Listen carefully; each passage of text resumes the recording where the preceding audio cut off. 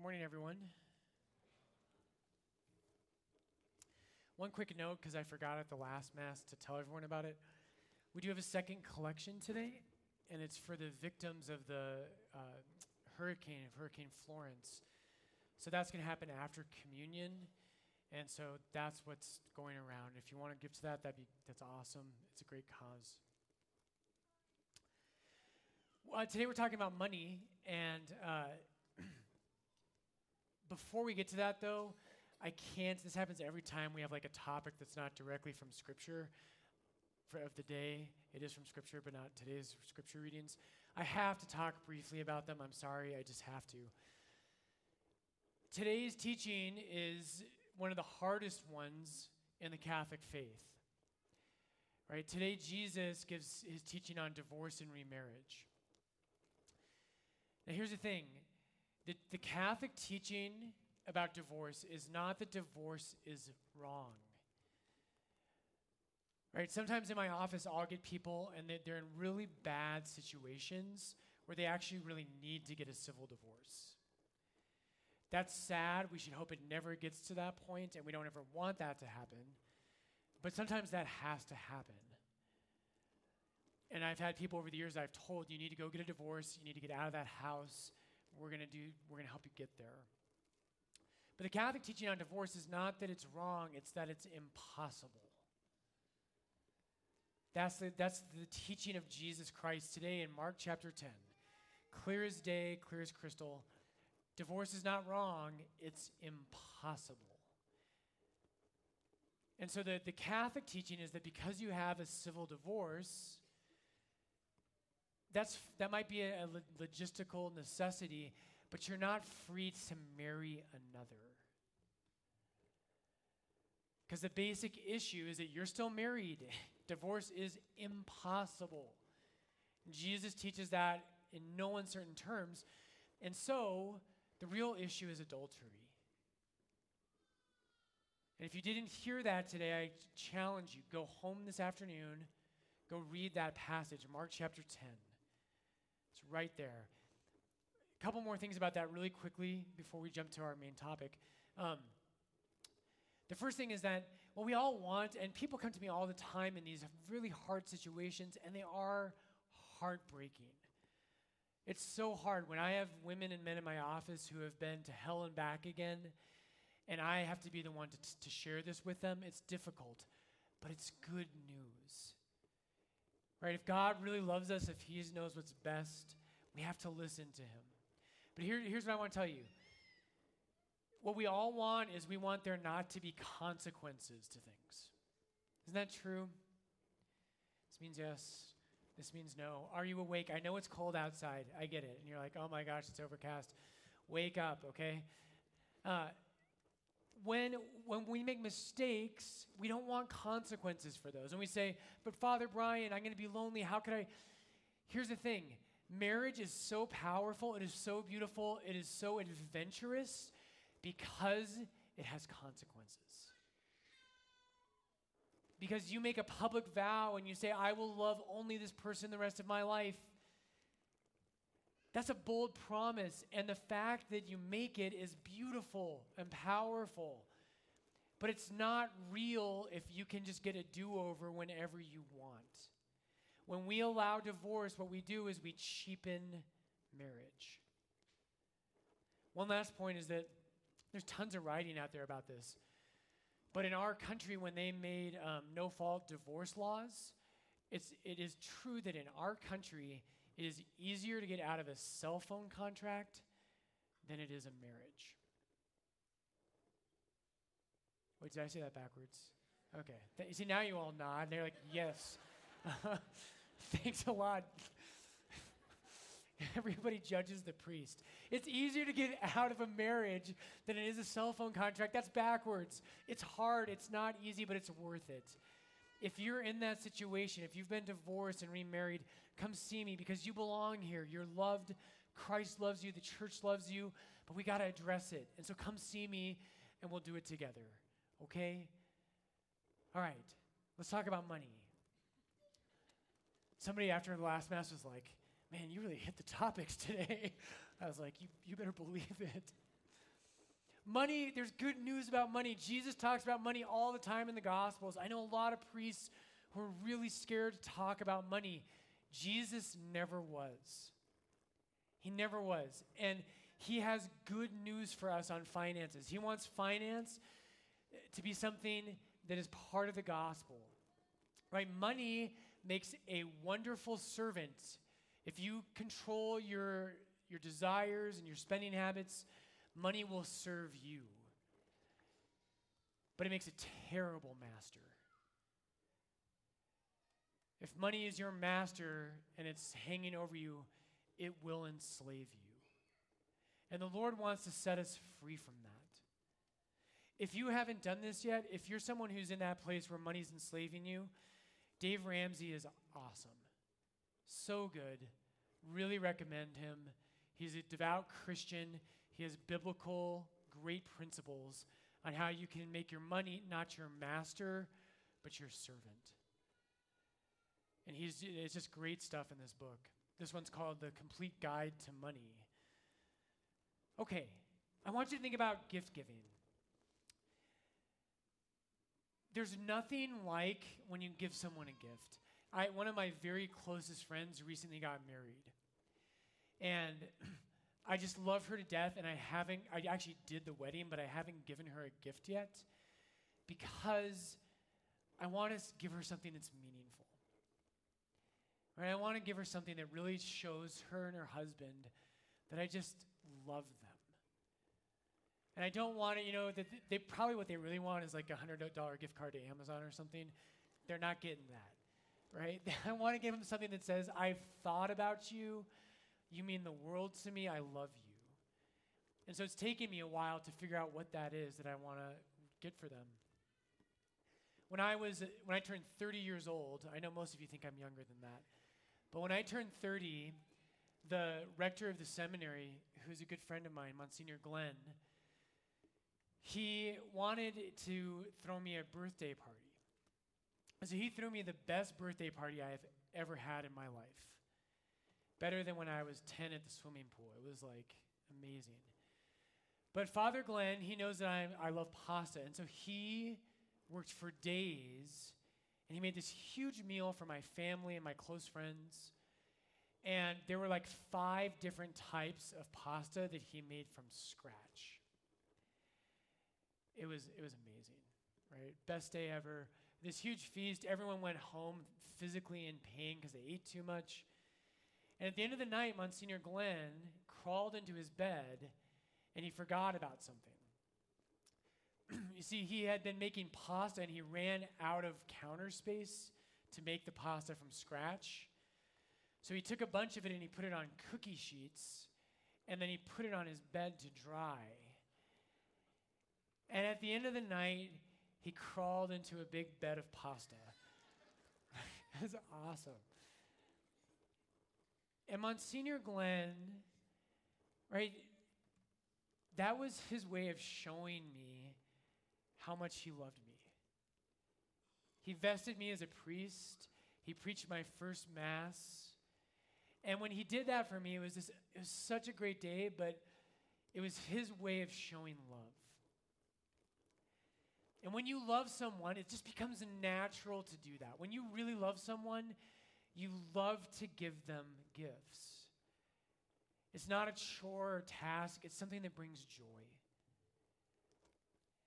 Now, to steal a line from Dave Ramsey, one more story. He tells the story in this book about how he never got church tithing. We're going to talk about tithing. Tithing means 10% of your income goes back to the church. That's what a tithe is. And he says, I always struggled with that. I never understood it. And he said one morning he was doing his time of prayer, and it was like 5:30 in the morning, and he was praying with that most famous passage in the Bible. So let's see if you know it. Say it with me.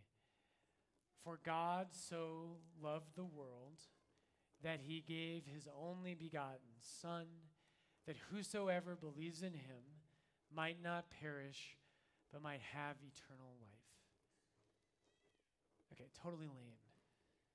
Right? You guys, there was like 3 of you said that with me. Last night, everyone was saying it, and it trailed off at the end. And I was like, oh yeah, we're Catholic.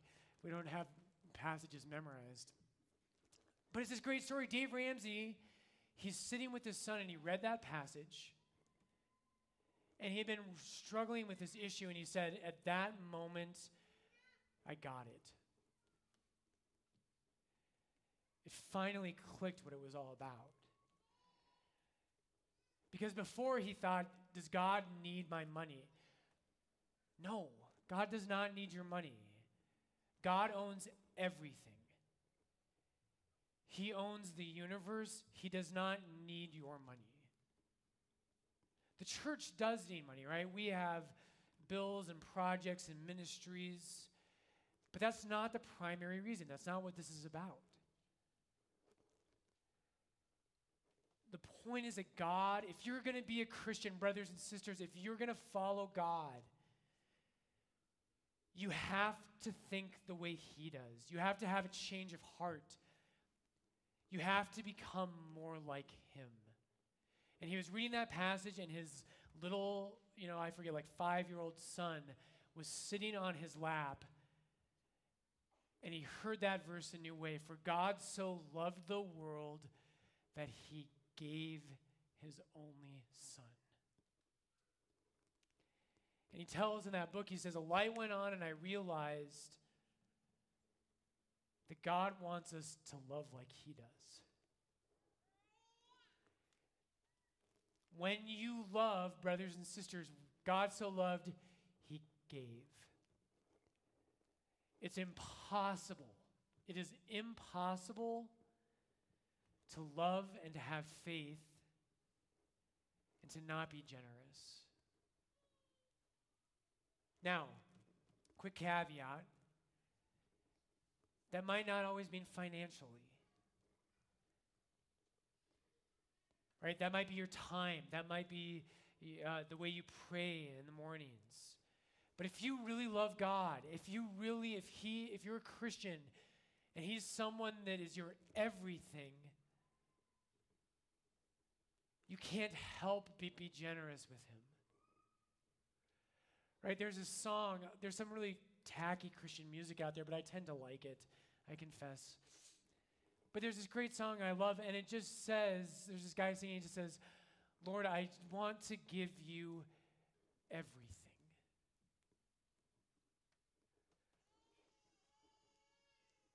You see, tithing isn't so much a practical thing. Money is not so much a practical thing. It's a heart thing. It's a worship thing. And if you're clinging on to your money, if you're holding on to it like there's no tomorrow, the biggest issue you have, brothers and sisters, is not that, that you don't understand the faith or something. It's a faith problem. It's not a practical problem. It's a faith problem. It's a heart problem. So let's talk about this a little bit more. The whole world tells us this, right? The world says, do you want to find happiness? Do you want to find contentment? Do you want to find security in life? And the natural, normal thing for every one of us, and myself included, is to make life about me. And I fall into this every day. Every day I fall into this. That the way I'm going to be happy is if my house is set up perfectly. Right, I've got an old pan in my house, and like the handle's coming off because I bought a cheap one. Now watch, don't buy me one. Right, the staff tomorrow likes this new pan will show up. I don't need a new pan. But I think that sometimes. I think, I'll be happy when my pans are top of the line, when my bedroom's set up perfectly, when my house it looks amazing, when I'm financially secure. That's what the world says. We all think that way. Jesus thinks the opposite. This is what it's about. This is what money is about, brothers and sisters. It's about your faith. Jesus says his favorite phrase in the gospel, he repeats it 7 times in the gospel. He says, the one who seeks his own life will lose it. But the one who loses his life for my sake will find it. See, Jesus got that. The real way to life. You really want to find happiness? Do you really want to find God? Do you really want to find salvation? The only way you can do that is when you lose your life. And you can't be an on-fire Christian while you're holding all your things to yourself. You can't do it. It's a contradiction in terms. So Jesus says that 7 times. It's all over the gospel. In Mark 10:45, Jesus says, the Son of Man came not to be served, but to serve. And to give his life as a ransom for many. And it's backwards. But if we're going to be Christians, if we're going to find the way to life, we've got to learn to think the way Jesus does. We have to learn how to let go of our life, how to take a chance. Right? This is everywhere. Philippians 2, have this mind among yourselves, which was in Christ Jesus, who though he was in the form of God, right? He had everything, did not count equality with God a thing to be grasped. But he emptied himself. Right? Jesus let go of his perfect, blessed life in heaven. He emptied himself to save us. That's what it means to be a Christian. And money is not the only thing, but it's one of the indicators about our life. Your time is another big one. 2 Corinthians 8:9. You know the grace of our Lord Jesus Christ, who though he was rich, for your sake became poor, so that by his poverty you might become rich. You see, money is not something that's kind of outside the gospel. It's not something that we live the gospel and we feel so good about our faith, and then I guess we kind of have to deal with money because it's necessary. Not true. The way you treat your money is at the heart of the gospel. Right? God doesn't just want you to come to Sunday Mass. He doesn't want you just to not kill anybody. He doesn't want you just to judge Father Brian when he says something backwards. Right? What does God want? He wants everything. He loves you so much. He wants your heart. He wants your mind. He wants your soul. He wants your money. He wants your yesterday. He wants your tomorrow. He wants your marriage. He wants the movies you watch on a Friday night and the time you wake up on Sunday morning. He wants everything. That's how this works. One more thought on this. People will ask me, they'll say, Father Brian, how do I grow in faith? I want to trust Jesus more.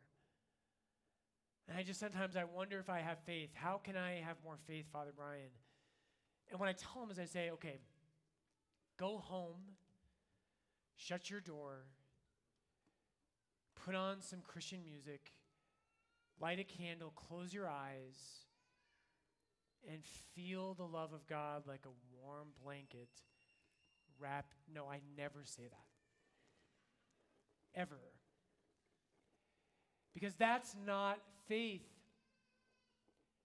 That's not faith. That's not faith. That is not faith. Faith is not feeling good about God. You want to grow in faith? Take a risk. That's faith. The Catechism defines faith as a response where you and I step out to follow Jesus Christ. You want a concrete way to grow in faith? Trust your finances to God. A tithe is 10%. Maybe you're not there. Maybe you're at 2% right now. Can you take a step in faith? Can you say, Jesus, this year, this is hard for me, but I'm going to try to do 4%. And I'm going to commit to 4%. Our church, when I first got here, we weren't giving any money away. We're not at 10% yet. We will be. We're on our way there. This year, we're at 5%. 5% of all the money that comes into Our Lady of Lourdes goes out the door to serve the poor and other ministries that spread the faith of Jesus Christ. It's a faith issue. A couple more practicals. And I know these questions are on your mind. Okay, what about the building project? Father Brian, we've got this big building project. True, amen. Thank you for your generosity. Thank you for all you've done for that. Think of this like with your house payment. You have a mortgage, and then we decided together to do a remodel. And that's what we did. That doesn't mean we can stop making our house payments. In our church, brothers and sisters, I'll give you the exact numbers next weekend, about 40% of our congregation, as far as we can tell, about 40% gives anything to the church. Anything at all. 60% of our registered parishioners, as far as we can tell, never give anything to the church. You can't be a Christian and not be challenged in generosity. So the building project, that's like our remodel, but we've got to keep paying our mortgage. Imagine what we could do if we had 100% of people on board, even if it's a small amount. Imagine what we could do in this church. What about the scandal? FB, what about the scandal, right? There's a lot of talk out there. There's these horrible things that happen in the church. Maybe we should stop giving financially to the church. That's fine. But let me say this. Number one, if you stop giving to Lord's because of the scandal, that does not hurt the Bishops' Conference, and it does not hurt the Vatican. It hurts us in this church. And if you don't trust me, we've got our business manager, she left Deloitte & Touche to come work here. We have a phenomenal accounting manager. We have a finance council that's very impressive. And if you want to have questions, you can always come talk to us about that. But here's the root issue. If you don't trust our church and me with the way we spend money here, you shouldn't go to church here. Because money is an important thing, but it's nowhere near as important as your soul. Nowhere near, not even in the same neighborhood. And how could you go to a church and entrust your soul to a pastor that you don't even trust how he spends money? If you don't trust me to manage money well here, you shouldn't go to church here. So next weekend, I'm going to ask everyone, I'm going to ask you, go home this week, take that card. We're not taking them up today. We're going to take them next week. Go home, pray about this, be intentional. Don't put God after everything else. I pay my mortgage, I pay my car payment, I do groceries, I do my entertainment, my eating out, et cetera, et cetera, et cetera, et cetera. And if there's anything at the end, maybe I'll give something to God. Put God first. Dave Ramsey, in every one of his budgets, he talks about this. Every budget he ever puts together and distributes out there, the very first item on it is the tithe that you should give back to God before anything else. So Jesus, today, very simply, Lord, we thank you for all the generosity you give to us. You don't just give us 10%. Lord, you gave us yourself. You gave everything. Everything you had and everything you are, you gave to us. And Jesus, this is a hard one. We're scared about the future. We're scared about finances. Jesus, give us faith, because we do want to be generous. I want to be more generous. I want to be like you. I want to trust that life is not about what I get, but it's about serving, it's about pouring my life out. That's the road to heaven. Jesus, bless me, bless our church at Our Lady of Lourdes. Bless us with the gift of generosity.